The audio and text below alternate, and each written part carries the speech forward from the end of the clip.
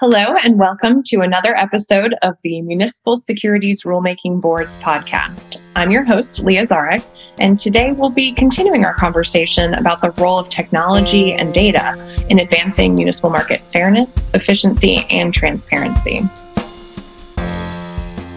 The municipal securities market is constantly evolving, and we must evolve with it by modernizing our rulebook and modernizing our technology systems. All of the MSRB's market transparency systems are now operating in the cloud, and we are already seeing a return on investment with enhanced security, improved performance, and greater reliability, scalability, and flexibility.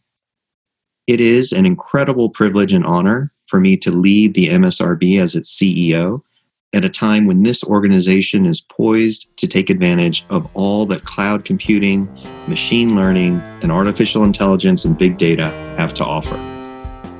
That's Mark Kim, who was recently tapped to lead the MSRB as our CEO. He's speaking about his vision for the organization. In our previous podcast episode, which I hope everyone checks out if you haven't already, we heard from several members of the MSRB's board of directors about the board's strategic investment in technology.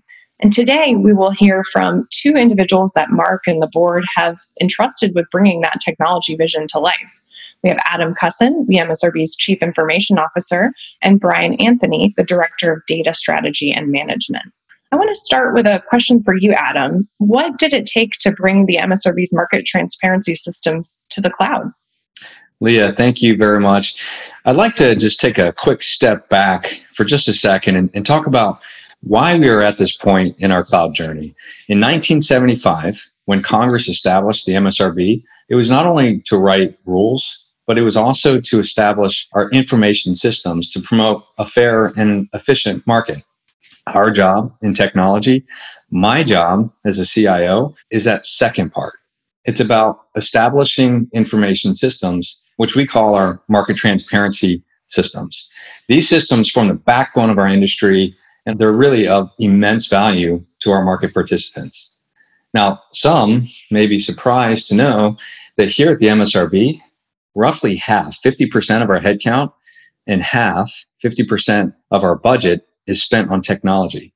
It's core to our mission, and it really touches everything that we do. So, Leah, getting back to your original question, the cloud migration, what did it take? It took 18 months, and it took $7.5 million. And as of September, we were running all of our market systems fully in the cloud. Now, to get started, we did our homework from the outset. We built a business case to prove that there was a case for moving to the cloud. We interviewed CSPs, which are cloud service providers. We interviewed SIs, systems integrators, other regulators. We also attended a bunch of conferences, and we also read many books. We needed to get educated about this journey that we were embarking on. So we started with defining our guiding principles to help guide our decisions along the way, because we knew that there was going to be a number of tough decisions to make. We had very close oversight throughout this project from the very beginning until the very end. We had daily stand-ups. We had weekly governance meetings. We wanted to identify problems as early as possible and tackle those challenges head on. And believe me, there were plenty of challenges throughout this entire migration. We spent a considerable amount of time upfront assessing our on-prem environment just to make sure that we got the sizing right in the cloud, and also architecting our cloud landing zone to make sure that we got it just right. We then made the decision to re-platform our servers onto hardened Amazon machine images. This cost us more work up front, but this way we knew we wouldn't be taking many of the current problems that we had with us. And the way we did this was by using something called infrastructure as code. We used CloudFormation templates, and we really focused on automating the delivery of our application's code onto these AMIs. As a result, we saw a significant reduction in deployment times towards the tail end of the migration. And this investment in automation, we expect this is going to continue to pay dividends for us in the future. We also built a brand new network on AWS from the ground up, and we applied the principle of security by default in everything that we built. We improved our security posture with the likes of next generation firewalls, microsegmentation, and data encryption, both in transit and at rest. And then we rewrote most of our monitoring and operational jobs to be able to run in the cloud. We needed to perform full regression testing, full functionality testing, and full performance testing of our systems in our lower environments to be confident that they would be able to perform with the quality that we needed prior to moving them into production. We then grouped and sequenced our systems to be moved to the production cloud in a total of 7 waves. And these waves were to commence on Saturday mornings. We created contingency plans for each of these waves to be able to revert back if we experienced some unexpected problem during migration. And then prior to executing the migration wave, we also needed to update all of our operational runbooks and our policies so that we would be cloud ready. We then executed the weekend migration. We tested the environment so that we were 100% confident in our systems prior to the start of business on Monday morning. Then, after that was done, came the task of shutting down the on-prem systems. They were no longer in use, and then eventually evacuating all of the hardware out of our data centers and decommissioning those data centers. Wow, that just sounds like truly a tremendous effort. All those Saturdays dedicated to bringing us to the cloud. Can you tell us a little bit more about the IT team and the folks that were involved in working with you on this cloud migration project? I'd love to. The absolute most critical part of this migration was to bring our people along with us during this journey. I could talk about this for hours, Leah, but I'll spare you that. Technology is easier to change, and people are not always as easy to change. And so we focused on change management from the outset, and we had tailored learning journeys for those people whose roles would change by moving to the cloud. We needed to know that we'd be able to support and operate successfully in a cloud environment by the end of this migration. And I'm very proud to state that we had over 75% of our staff AWS certified by the end of the migration. And this actually includes people outside of IT as well, such as in finance and in legal. So we really wanted everyone to feel they were a part of this migration and to know what was going on. And so we focused heavily on those communications, either through our weekly newsletters or through group knowledge sharings, and also with our all-hand conversations. And really now, due to the amazing efforts and the execution by our staff, we achieved this migration with zero downtime. It was delivered on time, and it was delivered on budget. And this all while dealing with an unforeseen challenge, which was the COVID-19 pandemic. This pandemic occurred right as we were migrating our very first test systems to the cloud. And like many organizations, the MSRB, traditionally we've been an in-office company, given the size and the complexity of our systems. However, during the pandemic, this simply was not an option. Fortunately, we had started the process of moving to a more remote-friendly environment earlier in the year. We had just finished rolling out our updated online tools and training the company prior to going fully remote. And when I say we had just finished a company-wide BCDR exercise 2 days prior to moving to full remote. So it was literally just before it. This event really caused an acceleration of our focus on the remote worker employee experience. And what made it more challenging is that our market transparency systems, they experienced an increase of 3 times load due to the ensuing March municipal market liquidity crisis. Now, fortunately, we previously procured enough capacity for our systems to be able to weather this load, and we did it with zero impact to our users. However, all of this work, it did take a toll on our infrastructure and operations teams who are working around the clock to ensure availability of our systems while also in parallel juggling the migration activities. And we could just absolutely not be prouder of the work this team was able to accomplish over those 18 months to make this migration a success. It's really so impressive. Great job to the team. And I know all of us who had to get set up really quickly in our home offices really appreciated the great support we had to be able to do our work seamlessly from home. So now here we are. Emma and all our related systems are just up there kicking back in the cloud. But what does that mean exactly? So simply put, we've stopped using our previous 3 data centers, and now all of our systems are running 100% in the public cloud. Well, one immediate benefit you may have seen, Leah, is that our systems, they're actually not kicking back in the cloud. They are sprinting in the cloud. Our electronic municipal market access, or the EMMA website, is lightning fast. And for those of you who haven't visited recently, I'd encourage you to visit again. And the key reason why EMMA is faster now is because in the cloud, we can optimize performance by selecting different instance types that are running modern hardware to run our systems. And for those of you out there that aren't familiar with this, selecting your instance types in the cloud is a lot like going to a restaurant and ordering from the menu. How hungry are you?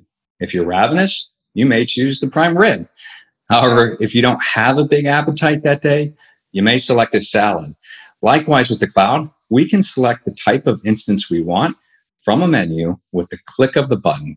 This allows us to deliver both performance and optimal cost.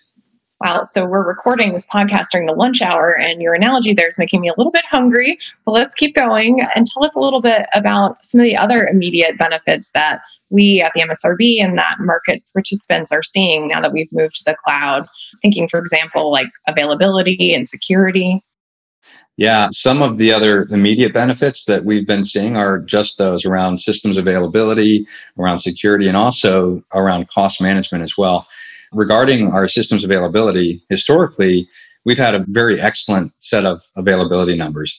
However, we are now deployed across 2 AWS availability zones and 2 geographically distributed regions. And this really provides for great redundancy in case of any kind of a unplanned local failure in one of the local data centers or even a regional disaster. Additionally, combining that with the ability to add more instances on demand, we anticipate being able to match and even exceed our previous historically excellent availability numbers. Now, the point about adding or modifying instances on demand, it's an important one. And the reason is because a concrete example of where this will help us in the future is what we experienced during our migration with the March municipal liquidity crisis. We experienced an increase of 3 times our typical load during that time. Now, we were fortunate that we had purchased enough hardware ahead of time that we could withstand this load. But now that we're in the cloud, we can scale up even higher as needed to further protect system availability. So we're really in a better position now to ensure systems availability during any kind of a significant increase in load on our systems. Now, with the other benefit regarding security, one of our guiding principles when we set out on this journey was to be something called secure by default. And this means you start everything at the most secure configuration and you only change when you must.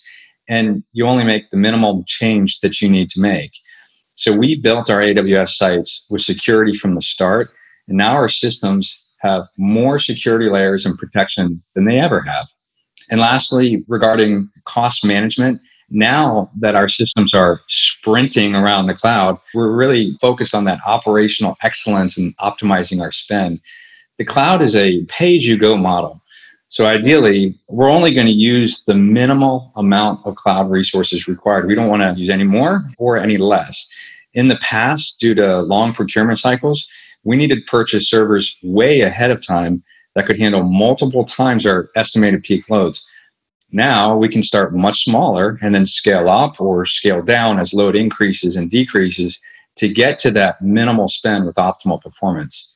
And we also have the ability to turn off those unused cloud resources when they're not being used, such as overnight and on the weekend. So we are very pleased with the immediate benefits we're seeing and the solid foundation we've created. And this is really going to help lay that foundation for something that we can build upon to take further advantage of now that we've moved to the cloud. Right. So all these early wins, they don't mean job completed, do they? Can you tell us a bit more about the next phase in the MSRB's technology work plan? Yes, this is most definitely not job complete. In fact, we are just getting started. Now that we have finished step 1 and we are in the cloud, we are getting ready to launch into step 2. And this is modernizing our systems on the cloud. And this is a very exciting part. During the migration, we took our application architectures primarily as is to the cloud. We rebuilt the underlying layers and the layers surrounding our applications, but we did not need to alter the fundamental architecture of our applications to be able to have a successful migration to the cloud. The cost and the time to do that would have just exceeded our planned business case. Now, our applications were built with the best architecture of the time when they were built. However, now that we are in the cloud, there are ways that we need to alter our application architectures to be able to take full advantage of what the cloud offers. So this is where we will take a good, hard look at our current systems, and we're going to rationalize them. We will apply modern cloud-based architectural designs that give our systems agility to evolve, and we are also going to use fit-for-purpose technologies. Now, our goals of modernizing systems are not solely technology-driven. That is a major part of it. However, it is just as important that we address pain points and use cases for our industry, and then we focus on the user experience and making sure that users can get the data they need quickly and efficiently and make compliance easier. As part of this step, it's going to be very important that we rethink our systems in a way that will allow them to evolve as the market and technology evolves. The only constant is change, and so that will be a core part of our thinking. This is an exciting opportunity for us, Leah, and the staff is chomping at the bit to get started. We will be able to take advantage of that investment in our people during the migration and building their cloud skills to be able to catapult us through this next part of our journey. We'll be able to put artificial intelligence, machine learning, natural language processing, and many other modern technology advancements to use to better fulfill our mission of establishing information systems.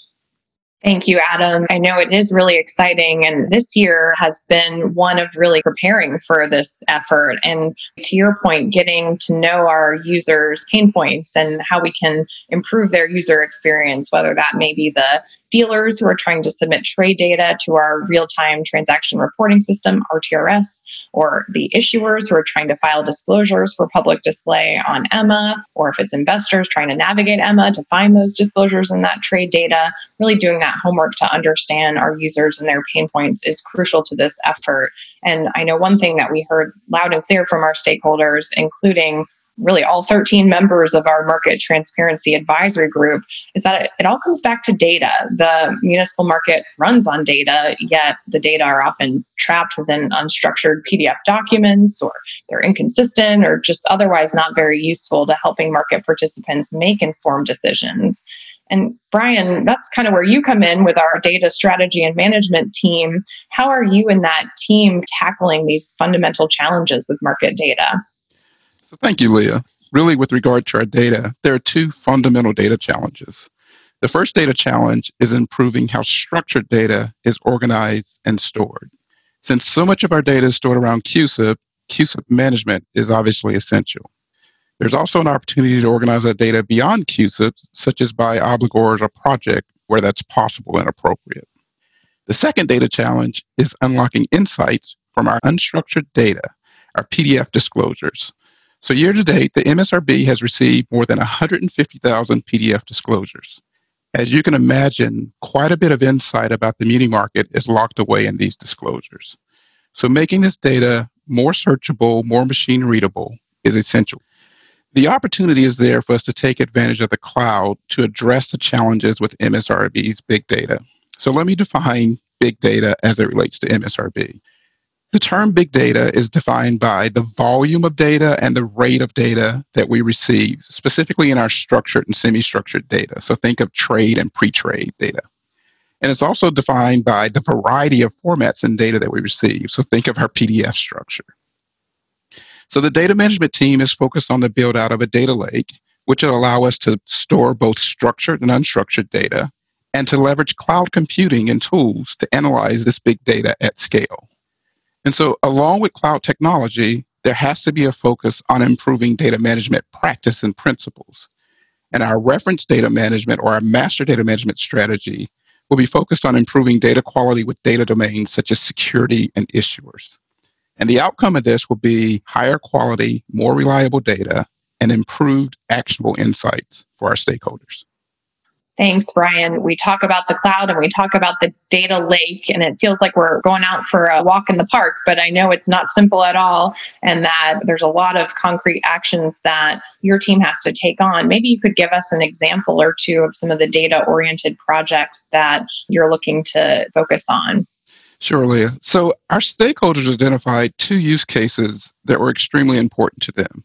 The first is the security master database. And that is that the MSRB should develop and provide the industry with a security master database that includes a limited set, maybe 10 to 25, of core security attributes that are necessary to trade the security. So things like issuer name, coupon, maturity date. And then the second is CUSIP management tools. So simplify the entry and management of CUSIP data for issuers and their agents when filing on EMMA. Many issuers need to pay other professionals to manage their CUSIP data on their behalf. So we believe that we can certainly add value in this area.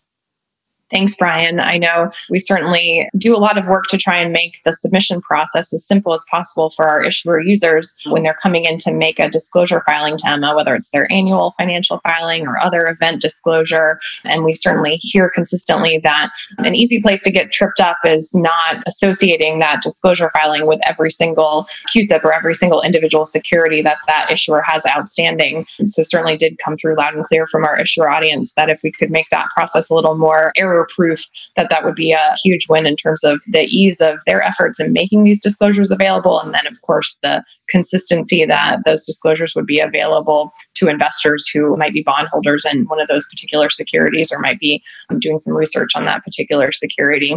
So we just can't underscore enough the importance of that solid data foundation to the good functioning of our market. It really drives every other initiative and sets the limit of what we can achieve as a regulator in these modern and technology-driven times. And speaking of things that our users come to us for, certainly there's an interest in our analysis tools, whether that's our tool for comparing prices across different securities with similar characteristics, or our market statistics that we offer, or the third-party yield curves and indices that we make available on EMMA. But I know our listeners will be thrilled to learn that that was really just the start, and there's so much more that is in the works. Maybe, Brian, you can tell us a little bit about what we've been developing in terms of advanced market insights through our EMMA Labs platform. Absolutely. So our EMMA Labs platform is our innovation hub. It's a place to work with stakeholders to test out prototypes. We plan to do more co-creation and innovation, again, partnering with our industry stakeholders. This really is an evolution into stakeholder-centered design, and it's one that we're really excited about. And so 2 active labs right now on that platform are our enhanced search capabilities and our self-service market analysis tool. So let me talk about each of these and where they may go in the future, thanks to input from our EMMA Labs test users. So the advanced search is a Google-like experience for the search of market data and information available on EMMA. It explores the use of AI, artificial intelligence, machine learning, and natural language processing, and other technologies. Our market analysis dashboard is a graphical view of the secondary market, and it enables slicing and dicing the market by many key dimensions such as sector, trade type, tax status, trade size, and several others. And really, this is just the start of what we can do with data analytics.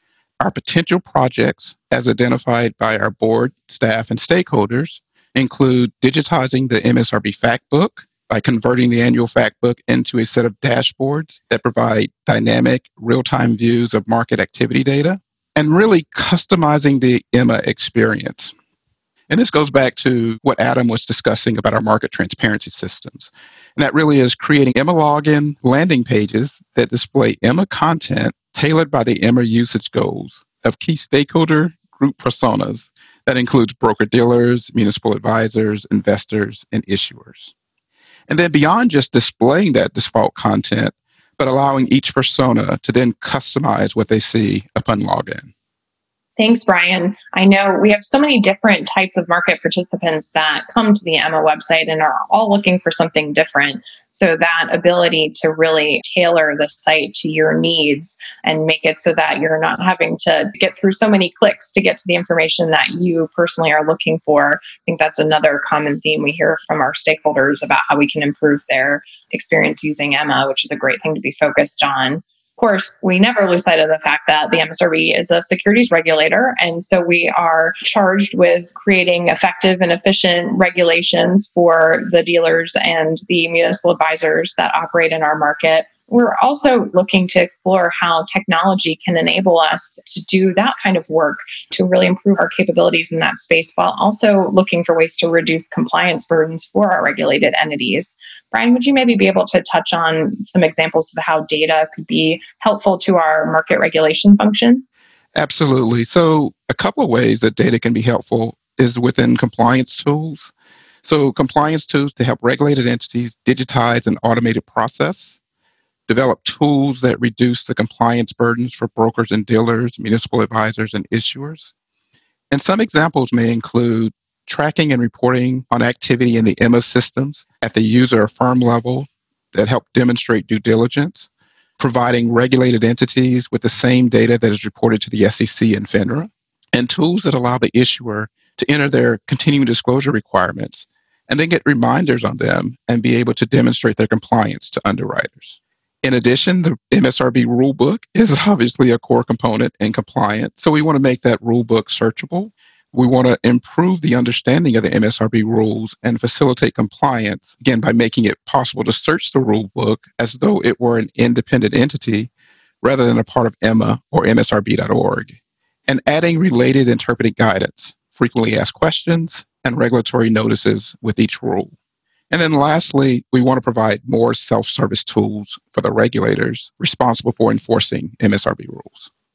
Thanks, Brian. Good point. Always to remind folks that the MSRB is somewhat unique as a regulator in that we write the rules, but we do not have the enforcement authority. So coordinating and providing data to our fellow regulators who enforce our rules is certainly a key part of our mission, and technology tools are really critical to that working seamlessly. So really thank you to Brian and to Adam for sharing this window into the exciting world that's very different from my world, but the world of IT and data at the MSRB. I want to just end with a question for both of you. What potential innovation just has you the most excited about the future? Adam, let me start with you.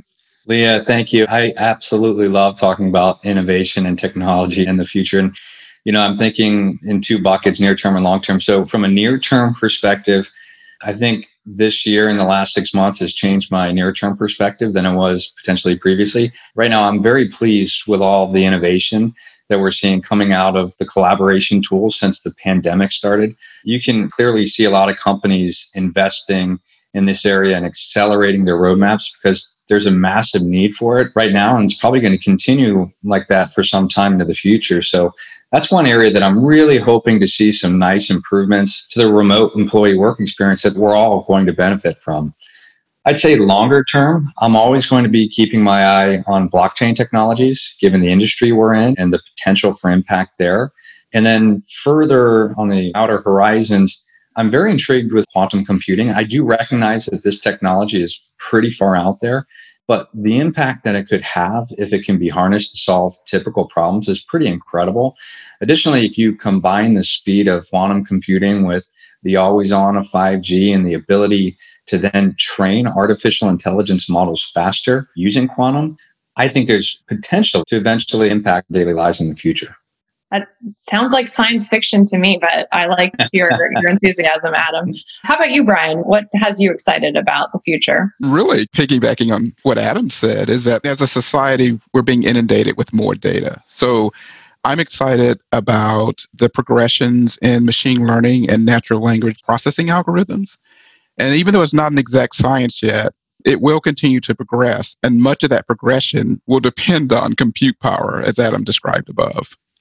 Great. Well, all exciting things to watch. I'm glad we have you two here to guide us on that journey. Thank you so much for taking the time to talk with us about this. I know it certainly sounds like it keeps you guys excited and energized, and your teams as well. So we're really glad that you took the time out to share what you're up to with our listeners. I hope folks stay tuned to our MSRB podcast for some future episodes on different topics, but we're always grateful to have some time to talk technology. Thank you. Thank you, Leah. You've met Emma, but how well do you know her? The official source for municipal securities data and disclosure documents, Emma also provides tools for investors, issuers, and municipal market professionals.